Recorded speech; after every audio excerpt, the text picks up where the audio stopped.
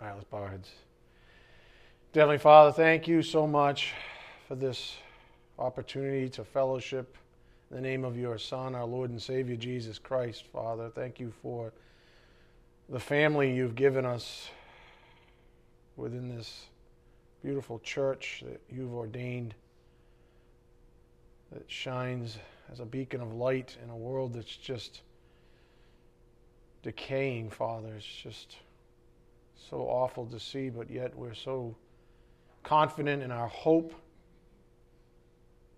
We're so confident in your grace, your mercy, your love, Father. Thank you for shining this light in our hearts amongst a perverse generation, Father. Father, thank you for at times bringing us low so that you can reveal your will and your purpose in our life. Thank you for all the little things, Father, the good, the bad, the ugly. Thank you for letting us see it all as truth along the way. Father, we pray for those that can't be with us, and we pray most of all for those that are still lost. We're so very grateful and thankful for your Son's work so many years ago to make a morning like this a reality for us. We just ask for your blessings on this morning's message. May it be edifying for our souls. We ask this in Jesus Christ's precious name. By the power of the Spirit we do pray. Amen. Again, the Deceitfulness of Sin, Part 12. From this past week, we have this: no pity parties. Even his unanswered, quote, unanswered prayers include a divine answer. The answer is no. That's actually an answer. We pray for a lot of things. The Spirit, thank God, intercedes for us with groanings too deep for words. We have the great mediator, Jesus Christ himself, praying on our behalf as well, always. And so I wonder sometimes how disjoint our prayers actually are from his will, the things we might plead with him to be delivered from, the pity parties we throw, even in our own souls. I wonder what he thinks of all that. Nonetheless, this is what we've learned. True humility says, thy will be done, or God's will be done. So if you do pray with boldness and confidence before the throne of grace, and the answer supposedly never comes, or what you think should happen doesn't happen, say this to yourself: God's will be done. The deceitfulness of sin leads us away from this one very simple maxim. I suppose if we're all to get a tattoo today, I would vote for this. Just whatever your will is, Lord. Whatever is pleasing to you, your will be done. That's all I really want. I just surrender. Just whatever you want. Wonderful, wonderful way but to go about life. But sin doesn't want us to live that way. That's the whole point. That sin is undermining that every chance it gets. Not God's will. A little bit of my will. A little salt and pepper, right? Not God's will. Not complete submission. Not surrender. That's too strong of a word. How about we put God on the influencer level? Not absolute. Not orientation, but influence. Let's kind of put him over here so he's just sort of this, this magnetic type influence. And when I feel like it, when I'm not in my own selfish mood, then God's will be done. And I'll create my own little religion around all of that. And when I don't get my own way, I throw a pity party. That's the deceitfulness of sin.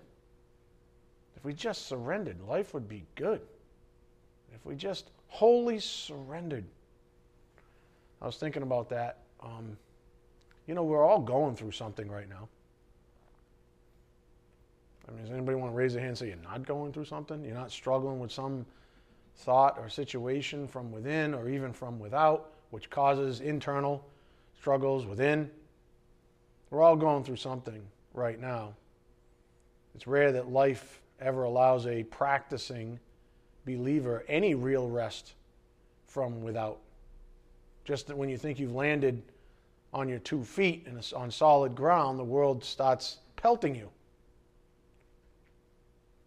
So it's rare that life ever allows a practicing believer any real rest from without. Up here on the board, your will be done. We must find our peace then from within, from Christ, the only one whose promise is true. Sin lies and says, I'll give you peace. Doesn't tell you it's only temporary. Doesn't tell you that it's a counterfeit. Doesn't tell you that it's a thin veneer of peace. The world's way of giving you peace is we'll leave you alone for a little while. Okay? We'll stop antagonizing you if you promise not to move forward in the word of truth. That's their version of peace, you see? We need to find our peace from above. We must find our peace from within, from Christ, the only one whose promise is true. John 14, I should say 27, not 2. John 14:27. Peace I leave with you, my peace I give to you. Not as the world gives do I give to you. Do not let your heart be troubled, nor let it be fearful. Not as the world gives do I give to you. Again, the world's counterfeit is, I'm going to haunt you every day that you take a step forward towards Christ. And my peace will be, I'll let you alone. And Christ says, no, I need you to go forward. I press on for the upward call. And in that, I'll give you peace. I'll give you my peace. Not like that other counterfeit. Because I'm telling you, when you walk forward, you're going to get haunted by the world. The world's going to disagree with you every step of the way. Nonetheless, sin will lie to us, proposing that we might find peace somewhere else or with someone else, even. For example, the opposite sex, friends, bosses. Maybe my boss will give me promo, or whatever it is you think how peace is going to land in your life. Sin lies to you. If you just get that one next carrot, if you just take that one extra step down that pathway, right, onto thin ice, we'll leave you alone. Again, sin lies, proposing that we might find peace somewhere else or with someone else. Concentrate here. To believe such a lie is to be dominated by sin. To believe that you can find peace anywhere other than in Christ Jesus is to be dominated by sin. Some argue that sin can always be, personified with a red face and horns. Like sin's just, I'm getting at. It's all bad stuff. It's only like, smacking people and flipping people off on the road and, being aggressive, being overtly sinful. That's what sin wants you to think about sin. Doesn't want you to understand what Satan looks like or acts like. Doesn't want you to understand if Satan was sitting right beside you, you wouldn't even know I existed. Men and women. Men, you'd probably almost turn gay. No, I'm not, what I'm saying, right? I'm getting at, right? This is the most attractive creature you can possibly imagine. Even more than me. I'm just kidding. I'm just trying to loosen you up. You guys are really serious.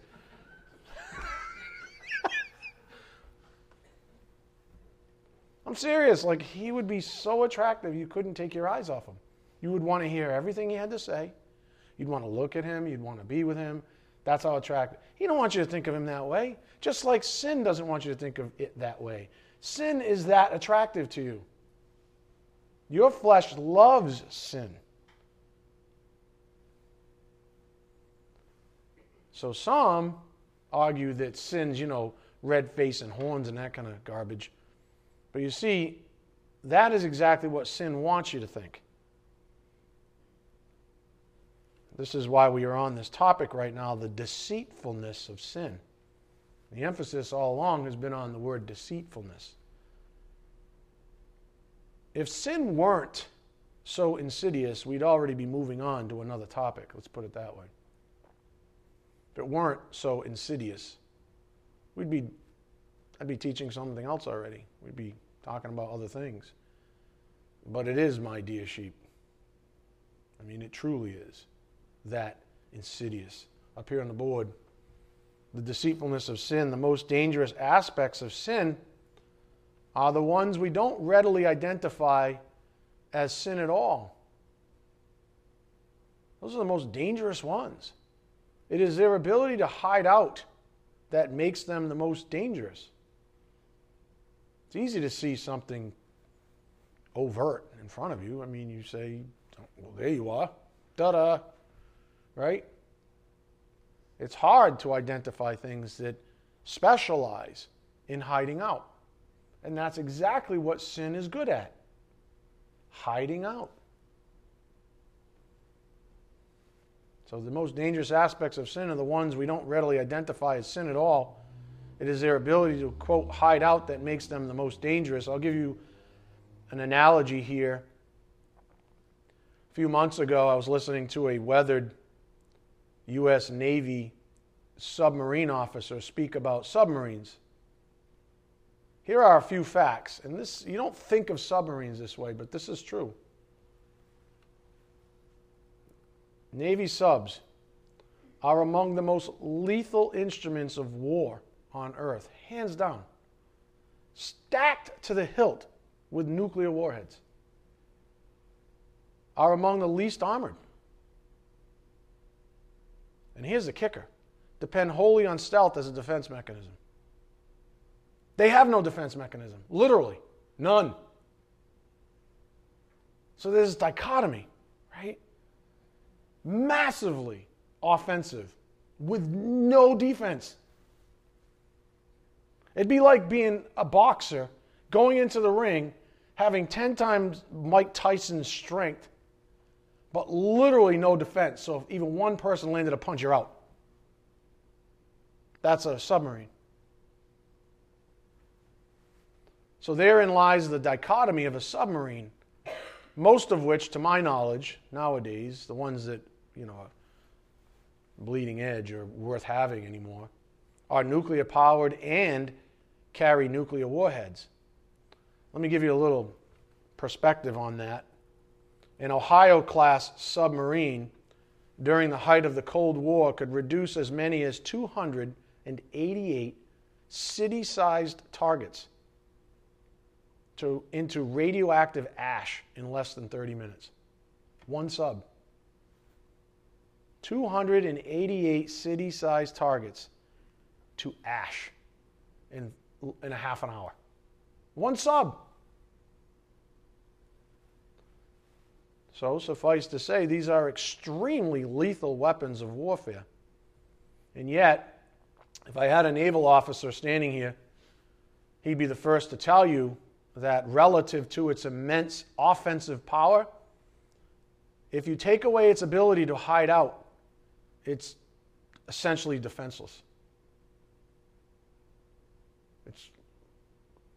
It's dichotomy, right? It's literally defenseless. In other words, arguably the most lethal weapons ever created, pound for pound, are also the most defenseless when discovered by enemies. So the most lethal weapon is also the most defenseless when discovered. You see the analog? Up here on the board. The most dangerous aspects of sin are the ones we don't readily identify as sin at all. It is their ability to hide out that makes them the most dangerous. Sin is very powerful until it is identified by the light of the Word. It then becomes defenseless. Oh, I don't have that up there? Oh, man. Is it half of it up there? Yeah, I didn't put the rest of the sentence up there. Let me read it to you again. The most dangerous aspects of sin are the ones we don't readily identify as sin at all. It is their ability to hide out that makes them the most dangerous. Here's the part that's missing. Sin is very powerful until it is identified by the light of the Word. It then becomes defenseless. You see it? Sin is the most powerful thing, destructive force in your life. Okay? But if light comes on and shines on it, it's now defenseless. Has no real power against the holy God of the universe, because God is omnipotent, all-powerful. This is the Word of God. The Word of God came in the flesh, Jesus Christ. You want to beat sin in your life, this is the only option you've got. This is the only option you've got. Otherwise, you, my friends, will be decimated. Because sin is a lot more powerful than you, as is the father of it, Satan himself, and all his little goonies, and his agents, etc., etc. Sin is very powerful until it is identified by the light of the Word. It then becomes defenseless. This is why the world, led by the god of this world, hates the light. Go to John 3:19. John 3:19. That's why I told you at the start of this series, all hell was going to break loose. I just had a conversation with someone this morning, and they're from everywhere, from without, they're being assaulted. From within, from without.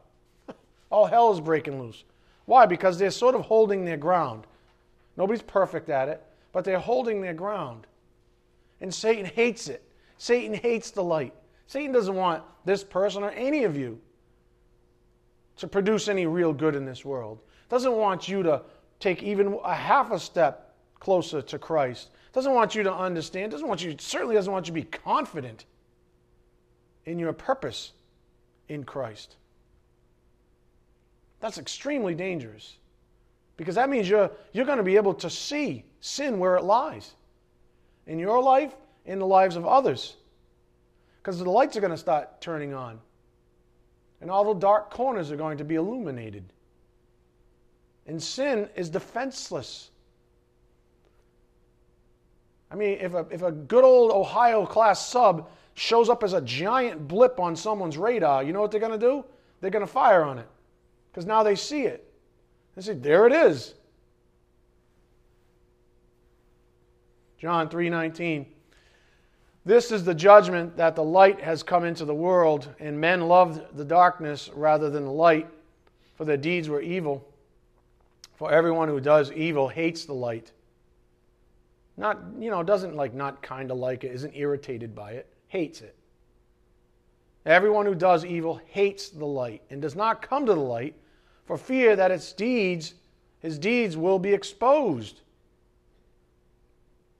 But he who practices the truth comes to the light, so that his deeds may be manifested as having been wrought in God. Thy will be done. Come into the light. Just come into the light. You're going to go through some pain and suffering. There are going to have to be some adjustments in your life. There are going to have to be some adjustments with people even, in relationships possibly, in your life. But those are all necessary. And sin's going to drag its ugly feet and white knuckle the walls and anything it can grab along the way to keep you from pressing forward. This series is despised by the god of this world. It really and truly does not want to be seen. That is the nature of sin. The god of this world and all his sons of disobedience or unbelievers hate the light so much that they do the most effective thing they could possibly do to it. I mean, what do you do when something is infinitely more powerful than you, and you want to undermine it, the only option you have is to counterfeit it.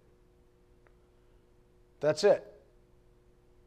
So what do you think sin does in your life? Do you think it doesn't counterfeit peace? Do you think it doesn't manufacture some ungodly version of contentment? Or put a smile on your face a little bit? You know when you're doing that thing you're not supposed to be doing and you're smiling? That thing. That's sin.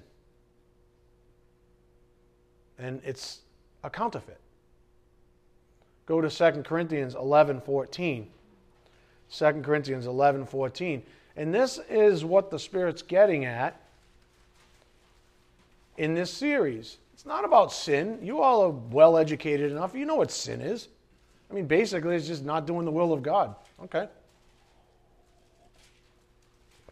Well, if you take any time with that statement, you know that that's a very big statement. 2 Corinthians 11:14.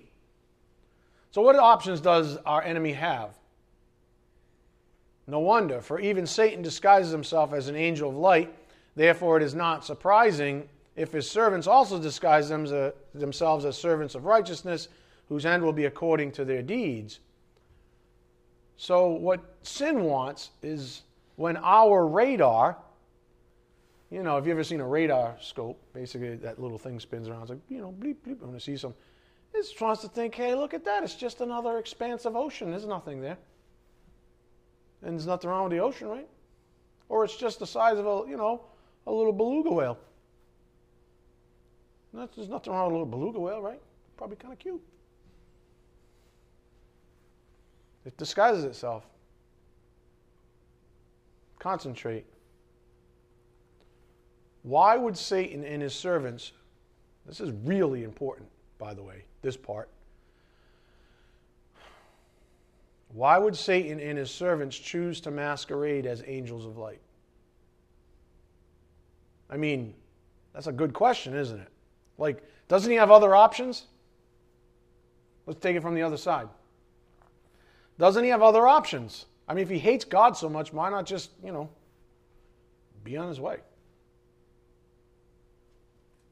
Why would Satan and his servants choose to masquerade as angels of light? Why not just eject themselves from any relationship whatsoever with God and be on their merry way? I mean, I'm thinking about Job right now. What did Satan do? Satan went right back up into heaven. Do you understand? And God had a conversation with him. Go ahead. Take my servant Job. Blameless and upright. Do what you want. Just don't kill him. Oh, he's going to give up on you. What is he doing? Why is Satan going back to God then? I mean, why does Satan and those that disguise themselves as angels of light, masquerade themselves, why are they in your life?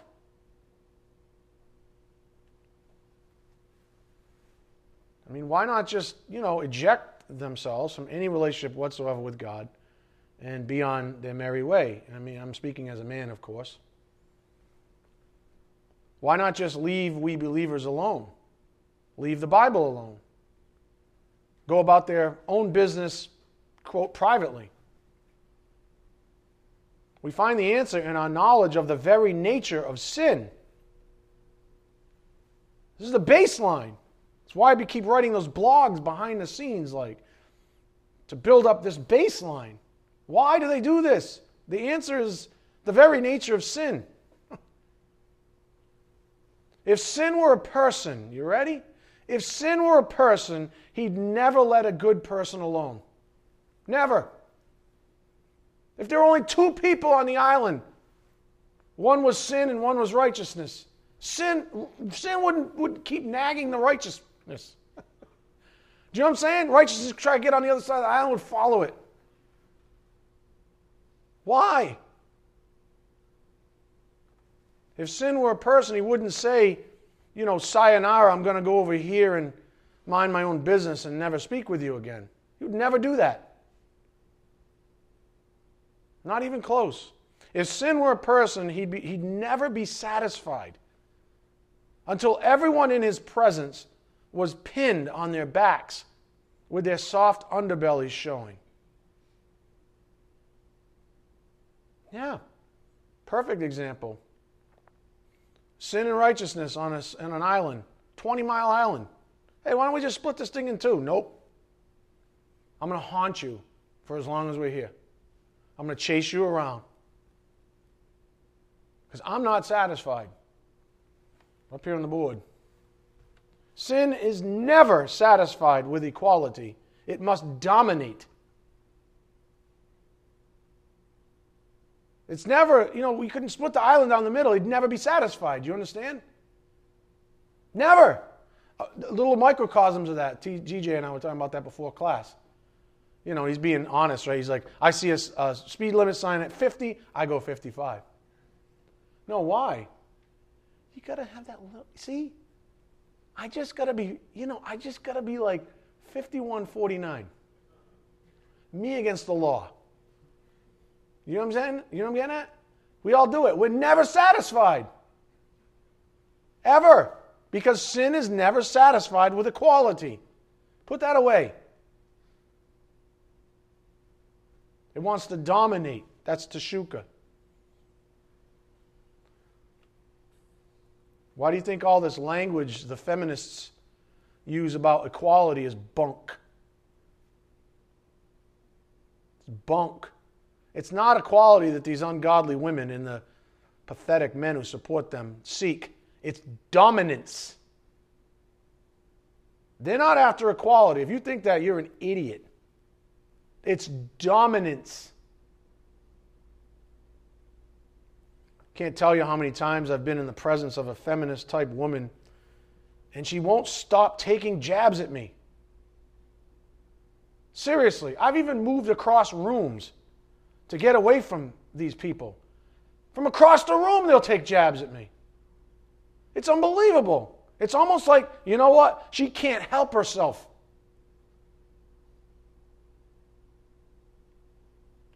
Why? Probably because my very presence as a man of God, I hate to say this the wrong way, but as a real man, whatever, is threatening to her sin nature. Sin nature goes, right? If I came in like a little pathetic worm without anything to say about Christ, I don't stand anything, figuratively speaking, I'm not standing up straight for Jesus Christ. She'd probably love me. She'd probably embrace me. But no. That's sin. The point the Spirit's making here is this, up here on the board. The nature of sin. Sin is never satisfied with equality or some sort of, truce. You take that part of the island, I'll take this. It just isn't. It's not its nature. Sin's intention is to dominate, nothing less. Since we stand in the light as believers, the only option it has is to masquerade as light. That's 2 Corinthians 11, 14, and 15 we just read. To counterfeit it, to gain our attention.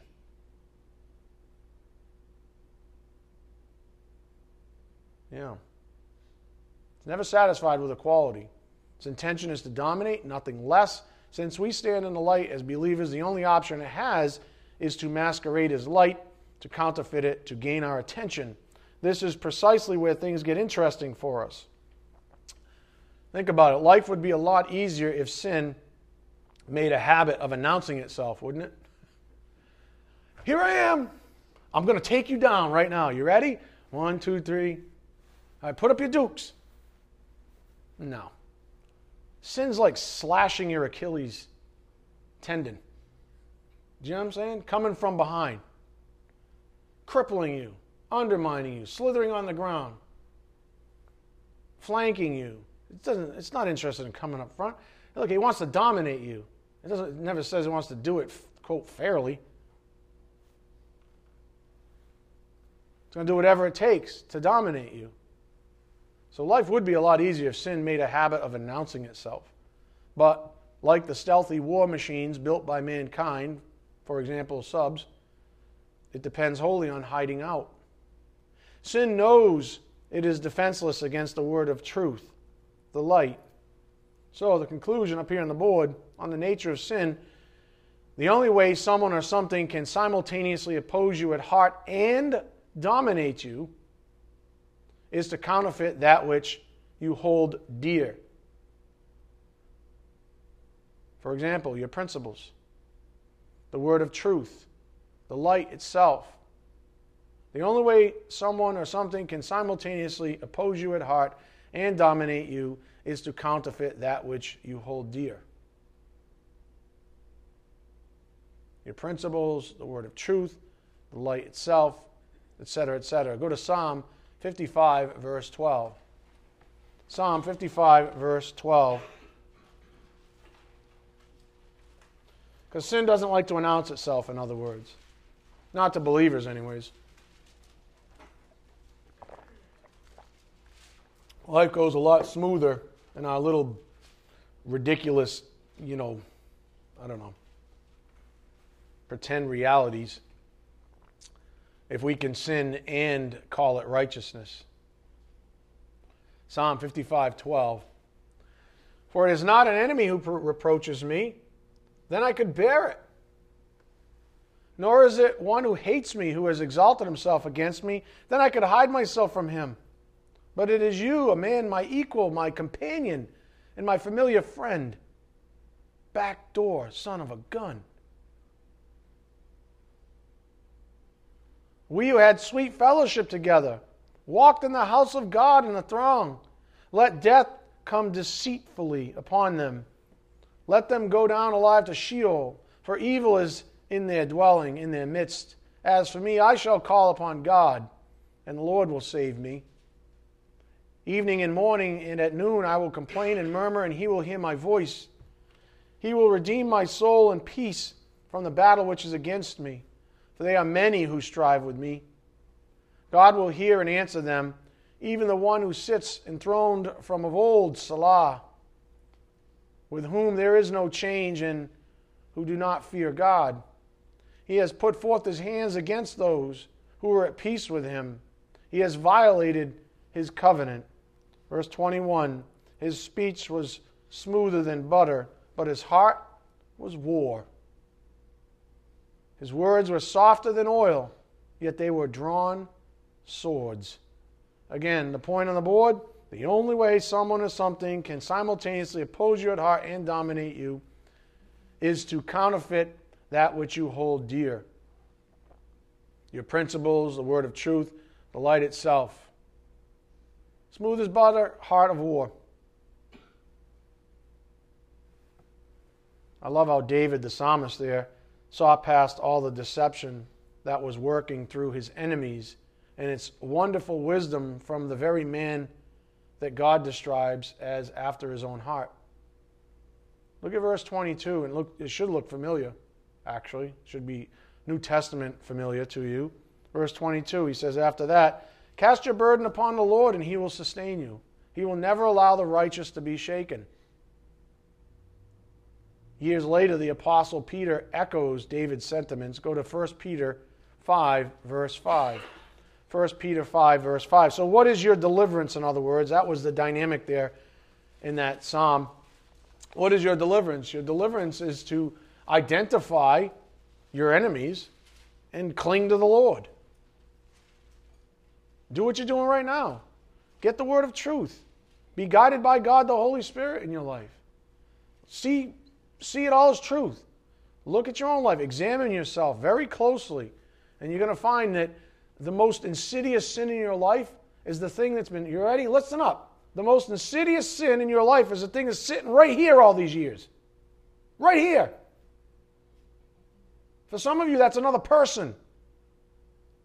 For some of you, that's a career. So for some of you, it's money, reputation, social graces, whatever it is, religion from of old.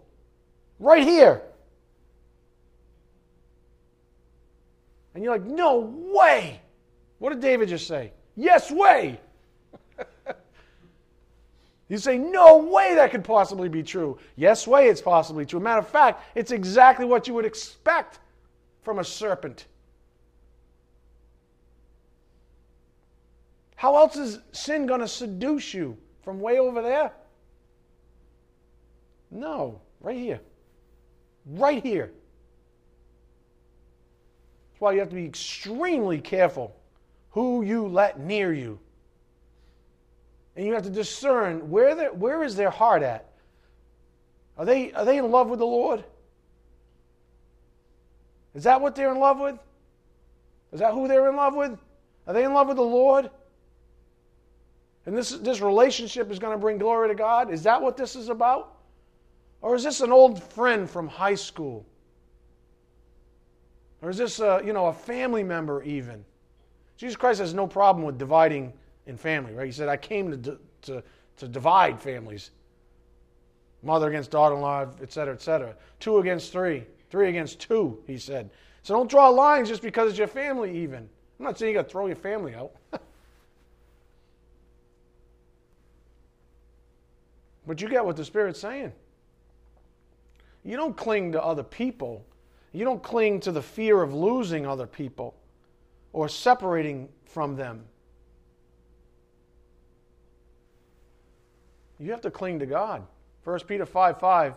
You younger men likewise be subject to your elders, and all of you clothe yourselves with humility toward one another. For God is opposed to the proud, but gives grace to the humble. Therefore humble yourselves under the mighty hand of God, that he may exalt you at the proper time, casting all your anxiety on him. There's Psalm 55:22 reference. Casting all your anxiety on him, because he cares for you. Be sober of spirit, be on alert. Your adversary, the devil, prowls around like a roaring lion, seeking someone to devour. But resist him, firm in your faith, knowing that the same experiences of suffering are being accomplished by your brethren who are in the world. Again, the point on the board. The nature of sin. The only way someone or something can simultaneously oppose you at heart and dominate you is to counterfeit that which you hold dear. Your principles, the word of truth, the light itself. So, stepping back now. So what do we do with this information now that the Spirit's brought it all to light? I mean, what do we do with this? It's part 12 of the series, right? If it's not obvious, he's basically saying, do not think of sin in a religious way. Do not think of sin in a unidimensional way, fashion. It's multidimensional. Sin specializes in complexity and compoundedness and digging its heels way deep and growing roots and just planting little cells, little cancerous cells that may sit for 2 years, 3 years. I remember listening, now this is going to sound awful and I could be way off guard, but hopefully you get the principle. I remember watching, do you guys remember Ted Bundy? He was a serial killer, awful, awful individual. And I saw his last interview. And I said, this is interesting how these people tick. I don't know. He said, you want to know why I have this problem? And he's probably talked, but you get the point. He said, when I was young, I was exposed to porn. And I became a pervert. And that's where it started. Now, that may not be completely true because he's a sociopath and a psychopath. But the seed was planted long before he started doing what he did. Don't ever think that Satan's not smart enough to plant seeds in your soul that may not sprout roots for years. And this is the favor that the Spirit's doing to you this morning. He's saying, you need to look deep, really deep, and say, what's going on? What's already there? What's potentially hazardous to your spiritual walk? What's there to undermine you? Why can't you figure it out yet? Because for years all you did was look at the topsoil, the superficial sins, like, well, I did this, and I hit my sister, and I lied to my wife, and I didn't go to church when I should have, and it's all these like superficial type things. And the Spirit's saying, no, I need you to go way deeper than that. I need you to look at the deceitfulness of this thing that's producing this fruit in you. And some of you have to go back to your childhood, even. Say, what happened? What was I doing? How did that even get in there? Have you ever, it happened to me probably, I don't know about this morning, but definitely yesterday. I remember it. You ever say something and you're like, where the hell did that come from? No, like cracking off, call a joke, and you're like, that's like completely ungodly. Where did that come from? And you figure out, I watched this stupid movie 5 years ago, and it was a certain, yeah, you're laughing, but it's sad, right? It's similar circumstances, and that's the thing I think of. I don't think of the Word of God. I think of some line from some ungodly movie that I shouldn't have watched, obviously. That's what comes to mind? Yeah, that's how it works. And it doesn't just work with your speech. It could work in other damaging ways. You can be as creative as you want because that's what the sin nature likes to do. Speculate and vent. Yeah, I know. So that's what we do. That's the question. What do we do with this information now that it's brought to light? We dig deep within ourselves. That's what we do. We dig deep. We examine everything closely. We use the light of the Word of God as our interpreter. As our interpreter. Life doesn't interpret the Bible. The Bible interprets life. Life does not interpret the Bible. The Bible interprets life. That's like a big aha for, I imagine, half the people listening to my voice right now. Most people use life to interpret the Bible. Well, it feels good and God loves me, so it must be right. Wrong, wrong, wrong, wrong, wrong. The Bible interprets life, not the other way around. Certainly not emotions or fruit of partiality. This means that we might need to call out the person in the mirror or someone we spend a lot of time with.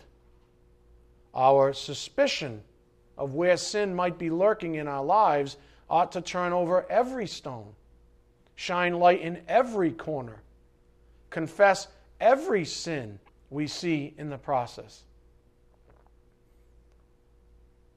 I think for most of us, the hardest, or often the hardest part of this exercise concerns our relationships with others. I think most of us by now, especially if you've been with this ministry for any period of time, you know that we're kind of used to looking in the mirror and going, ugh. You know, like, yeah, I know, I'm a sinner. It's ugly.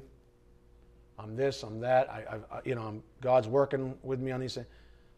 But it's weird because when it comes to our relationships with others, all of a sudden these like barriers go up. Right? Like we don't want to do this exercise when we're talking about relationships with others. Because we're social animals, right? And we don't often like to sever relationships at a certain level. Go to Psalm 139:21. So there's a certain difficulty that happens when we turn our attention to our relationships. Now, granted, you can't control the way someone else feels about you, but you can certainly control how you think about others. You can certainly examine that part of your life, your side of the equation, so to speak. And there's a certain difficulty there. Psalm 139:21. And it's not just friends. It's friends and family, right? Friends and work associates sometimes. You know, there's like concentric rings of difficulty. Usually the closer they are to you, by blood even, the harder it is to do some of this. But that's the way it goes. Like I said, Jesus Christ is not partial. Just because someone was born into your family or you were born into someone else's family does not mean the rules change. Right? It doesn't mean the rules change. Psalm 139:21. Do I not hate those who hate you, O Lord? Is that not a fair question to ask yourself? If someone comes up to you, your best friend says, man, Jesus Christ is a farce, and you brush it off so you can go have a beer with that person, something's wrong with you. And that might not even be something they say, but everything that they do says they could care less about Jesus Christ. But you somehow overlook all that consistently. Do I not hate those who hate you, O Lord? Is that not a fair question? And do I not loathe those who rise up against you, Lord? I hate them with the utmost hatred. They have become my enemies. Can you say that? Search me, O God, and know my heart. Try me and know my anxious thoughts. And see, he's pleading. Do you see it?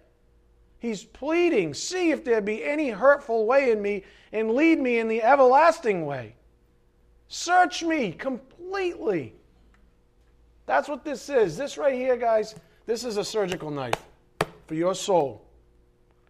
And the psalmist is basically figuratively saying, use this, please. Search deep in me. Cut deep. It's going to hurt, right? Just like if you get cut with a scalpel, it's going to hurt. But you're going to get to that place where you need to be, where light can now shine. You're going to take off the coverings, right? And now open that up and light shines in. Search me. I want to know the truth. Thy will be done. That's what humility looks like. See if there be any hurtful way in me. A lot of you can answer that practically or address that practically by saying, okay, see if there's any hurtful way in me. Hurtful to who? Are you more concerned with hurting your friends and family or offending the holy God of the universe? Which one are you more concerned with? How do you live your life? I mean, God says these people over here, these sons of disobedience, they're my enemies. How is it that you're a friend with them? Well, that makes you, as Scripture says, an enemy of mine. You have to choose your camps. See, some of you run back and forth and think you're being slick. I'm going to run over here in this camp, and then I'm going to run back to church. And as soon as I leave church, I run over to this camp again, and then I run back to church, and I play religion. See, I come to church, I put on my whitewash, I come and I get scrubbed and it's whitewashed, but I'm dead inside. I'm not saying you do that. That sounds more like an unbeliever, but you know what I'm saying. The church goer, that person. There's a lot of them probably in pews right now, playing a game, whitewashing. Look at, the psalmist is begging. Do you have this prayer? Is this your earnest prayer? This is my prayer. The older I get, the more mature I get. This is my prayer. It's not even specific anymore most of the time. It's just show me. Where am I off? I want to be an instrument of righteousness. Just use me. I know you can't use me if I'm preoccupied with ridiculousness, if I'm preoccupied with people that cannot stand my Lord and Savior, if I'm preoccupied with all the devices and the things and the instruments that they use to distract me. If I'm preoccupied with the other side of the street, and every time the bald guy that would be me in the mirror, but whatever. Every time the bald guy goes and says, don't go over there, I ignore him. Every time the Spirit speaks through some vessel or through the Word of God, I pick up my Bible, I ignore it.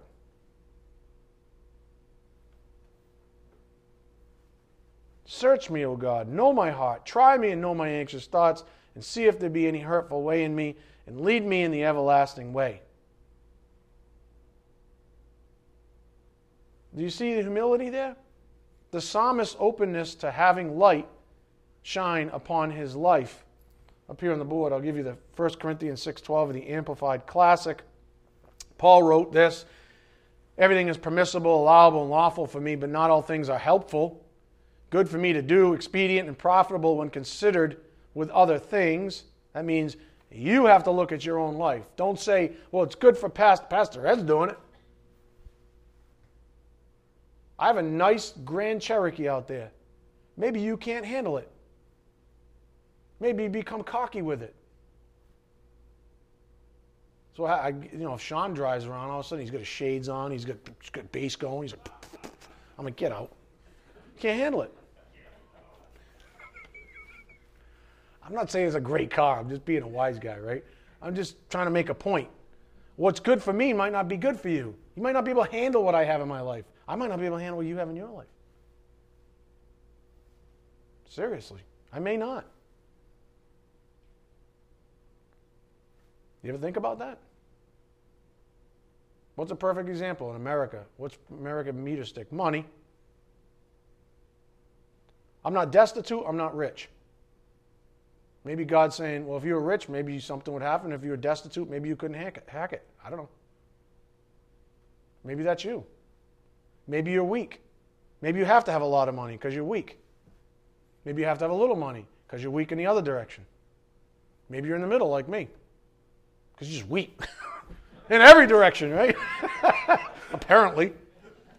You know what I'm saying, right? Like, everything's different. And so that's what the Bible says. Good for me to do. That's lawful. Nobody's going to arrest you for having this or that, or having this kind of a relationship or that kind. You're not going to get arrested. You're not going to find it in the Bible that says specifically, don't do that.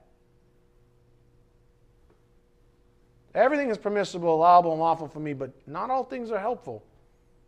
Good for me to do, expedient and profitable when considered with other things. Everything is lawful for me, but I will not become a slave of anything or be brought under its power. If you consistently choose something that is supposedly right and it hurts another individual every time, you're a slave.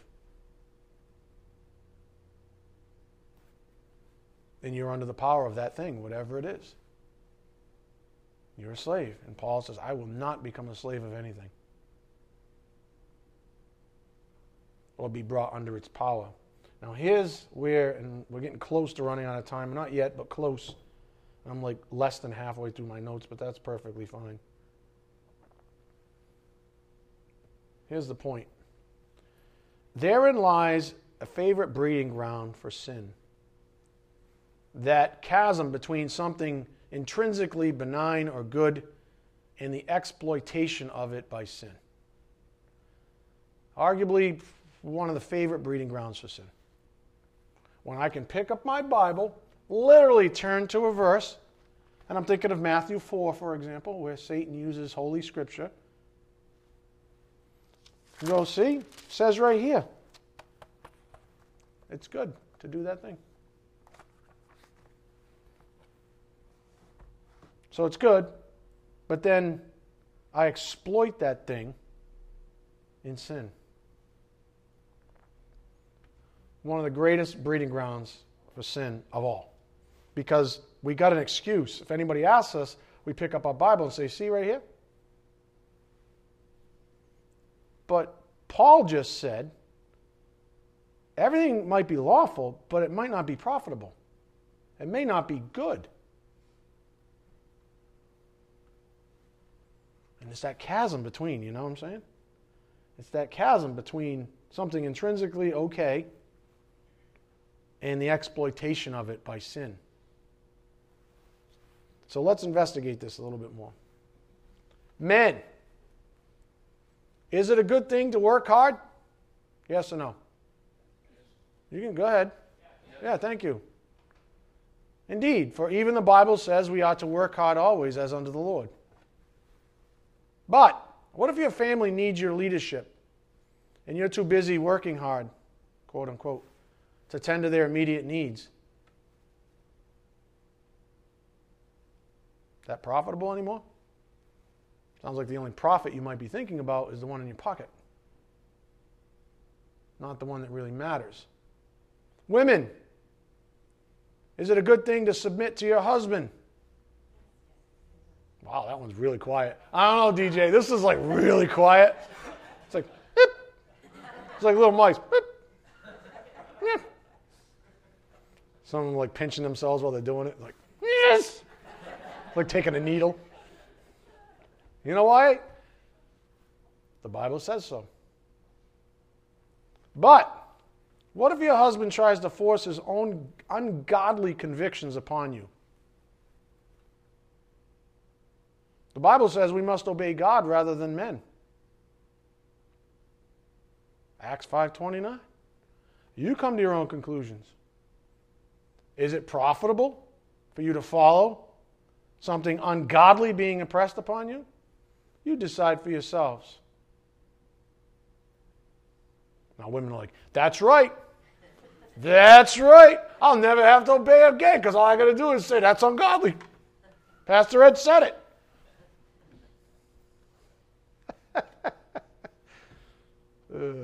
The point is, it's always situational. Again, the point on the board, therein lies the favorite breeding ground, or a favorite breeding ground for sin, that chasm between something intrinsically benign and good and the exploitation of it by sin. Satan employed this tactic to test Jesus in Matthew 4, using Holy Scripture as the lever. No misapplied doctrine is no longer truth, even if pristinely quoted as Holy Scripture. It's only truth when it's rightly applied, in other words.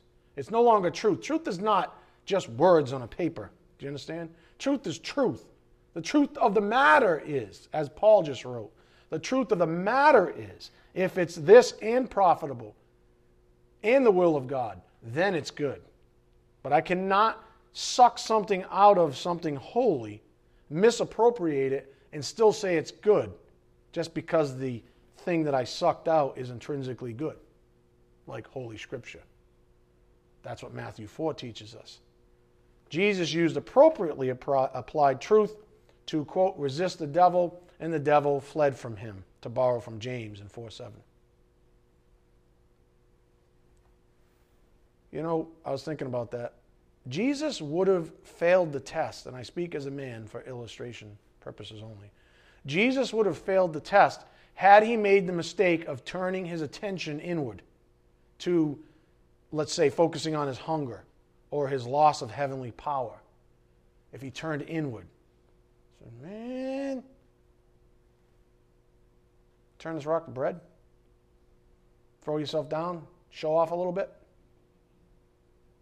If he turned inward. This was our principle from Thursday. The influence of sin. If you've turned inward, focusing on self, goals, aspirations, desires, relationships, etc., then sin has gained on you. There's a difference between examining yourself and focusing on yourself for the sake of self. That's the point. Whenever our, quote, undistracted devotion, 1 Corinthians 7:35, is interrupted, it is a telltale sign that sin is gaining ground experientially. In other words, if sin has distracted your attention from Him to something else, from righteousness to unrighteousness, if we turn in, if we become self-absorbed, that thing, you know, that ugliness, it's all about me now. The corollary from our reading of the fall in the garden, up here on the board, the garden scene, with the introduction of sin in the garden comes a pivotal lesson for all of us. If our response to God is ever anything but 100% submissive, but rather self-absorbed, focusing on pain even. Remember last Sunday he had me talking about, carrying your own cross, and how many people I hear say that, I'll carry my own cross. No, you're reaping what you sowed. There's a little bit of distinction there, I'm just going to say. The cross you're carrying is a lot heavier than it probably should be, quote unquote, because you keep sinning. So let's call a spade here. Let's not divert the truth. Let's not misapply things, misappropriate things, but rather self-absorbed, focusing on pain, etc. Then we know that sin has gripped us. Just thinking about this. Sin has a poker player's tell. Do you know what a tell is? Like when you're playing poker and someone's like trying to bluff you, and you can see like their eye twitches, or they start like, oh no, I got 3 aces. Right? That's a tell. Hopefully it's not that bad, but you know what I'm saying. I'm not a good poker player because of that. I'm not a good, anyways, not that you give a crap. Sin has a poker player's tell, and here it is, up here on the board. Proverbs 19:3 in the Amplified. the foolishness of man undermines his way, ruining whatever he undertakes. Then his heart is resentful and rages against the Lord. For being a fool, he blames the Lord instead of himself. That's a tell. If you stop blaming the Lord for your pain, that's a tell in your own soul. It's my cross to bear. I think you might be blaming the Lord for some of the crappy decisions you've made. Do you know what I'm getting at? That's the tell of sin itself. Because sin says, awesome, I don't have to take responsibility. I can still hide out over here in the corner. You're going to blame God. Awesome, I get to survive another day. Because you have blamed God. And when you do that, that's when you know as an individual, sin is deceiving you. If a person becomes defensive around truth, using tactics like, God made me this way, then chances are they are gripped by sin. The pivotal question the Spirit keeps revisiting with us is up here on the board. How do even well-intentioned believers get caught up in subjectivity, partiality, and the deceitfulness of sin? We looked at Proverbs 4:13 to 15 in the English Standard Version, at least up here on the board. Keep hold of instruction, do not let it go. Guard her, for she is your life. Do not enter the path of the wicked, and do not walk in the way of evil. Avoid it, do not go on it. Turn away from it, and pass on. I really do hope you all read this week's blog titled Walking on Thin Ice. It's yet another warning from this ministry to stay away from things that are tempting you to sin. Even if, especially so, given the devices of the devil and his deceitful scheming and lack of scruples, even if, at face value, said thing is benign, maybe good for someone else. Even if that's true, stay away from things that are tempting you to sin. Just because they're good for someone else doesn't mean they're good for you. And one more analogy, and then we have to have communion service this morning. If a father says to his children, you cut the lawn, and you take out the trash, and both choose to take out the trash, is it righteous for the one who is supposed to cut the lawn to say, but Dad, I did a good thing. I took out the trash. How can you scold me? We play those games all the time with our Father in heaven. But I took out the trash. What if I said, to hell with all you this morning. I'm going to go out to I'm going to go out in the street down near the mall, and I'm going to start evangelizing people. I'm going to hand out tracts. I'm going to give them the gospel. I'm going to do all kinds of stuff. Is that a good thing? Yeah, but where am I supposed to be? Right here. How could God scold me for that? We play those games all the time with our Father in heaven. We say, in no particular order, in no particular individuality in view, but isn't it good for me to be married? Or, isn't it good to show others my love? Or, isn't it good that I work so hard? Or, isn't it good that I help my kids out when they're struggling? Or, isn't it good that, and you fill in the blanks. For every situation I just listed, I had a counterfeit teed up. Not everyone should marry or are allowed by God to remarry. The world doesn't need your personal brand of love. It needs the truth, aka Christ's love. You need to work to live, not live to work. You need to stop enabling your kids. generically, it's never good if the thing you're doing is against the will of God. Never. How could it be? We have this as a running definition, do we not?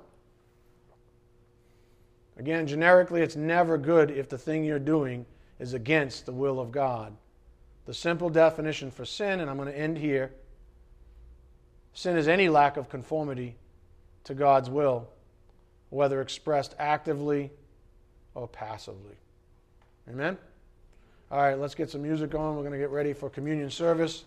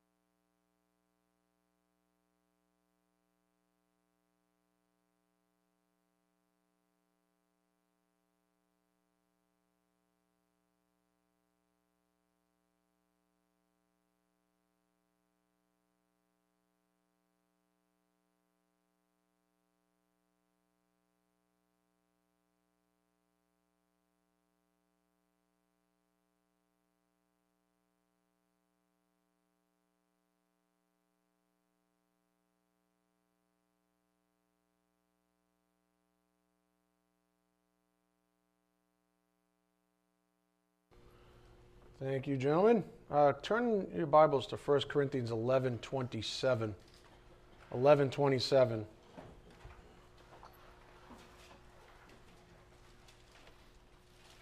I just want you to see this through your eye gate, that's all. 1 Corinthians 11:27.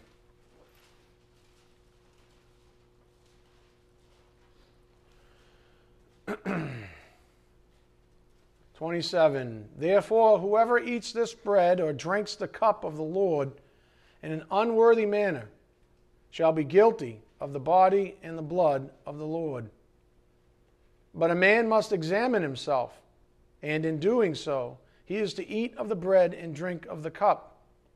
For he who eats and drinks judgment to himself, if he does not judge the body rightly.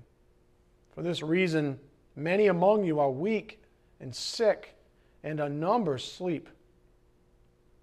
But if we judged ourselves rightly, we would not be judged. But when we are judged, we are disciplined by the Lord, so that we will not be condemned along with the world. That is the attitude we're supposed to have. That is the type of introspective examination that we're supposed to perform.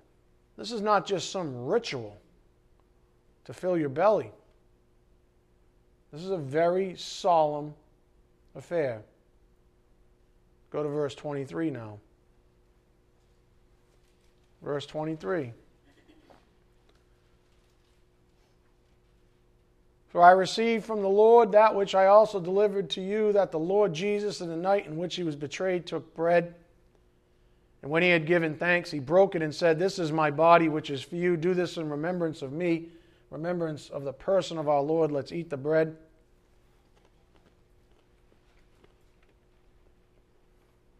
In the same way, he took the cup also after supper, saying, "This cup is the new covenant in my blood. Do this as often as you drink it in remembrance of me," in remembrance of his work. Let's drink the cup. "For as often as you eat this bread and drink the cup, you proclaim the Lord's death until he comes." Let's bow our heads. Dear Heavenly Father, thank you so much for this incredible privilege of gathering together, of communing with you this way, of fellowshipping in the name of your Son, our Lord and Savior, Jesus Christ, Father. What a message you've given us this morning. So much to think about, Father. So much examination before us. We pray that your Spirit continue to encourage us, to exhort us, to reveal to us the truth about us, about our lives, how we live them, and if we truly are living in humility, Father. We're so grateful for the time you spend with us, your patience, your mercy, your love. None of this would even be possible without those things. And Father, of course, we just pray as we take these things out to a world that's just rotting. It's got to break your heart, Father. I know your wrath is real. We know that it's true. We know that it's righteous.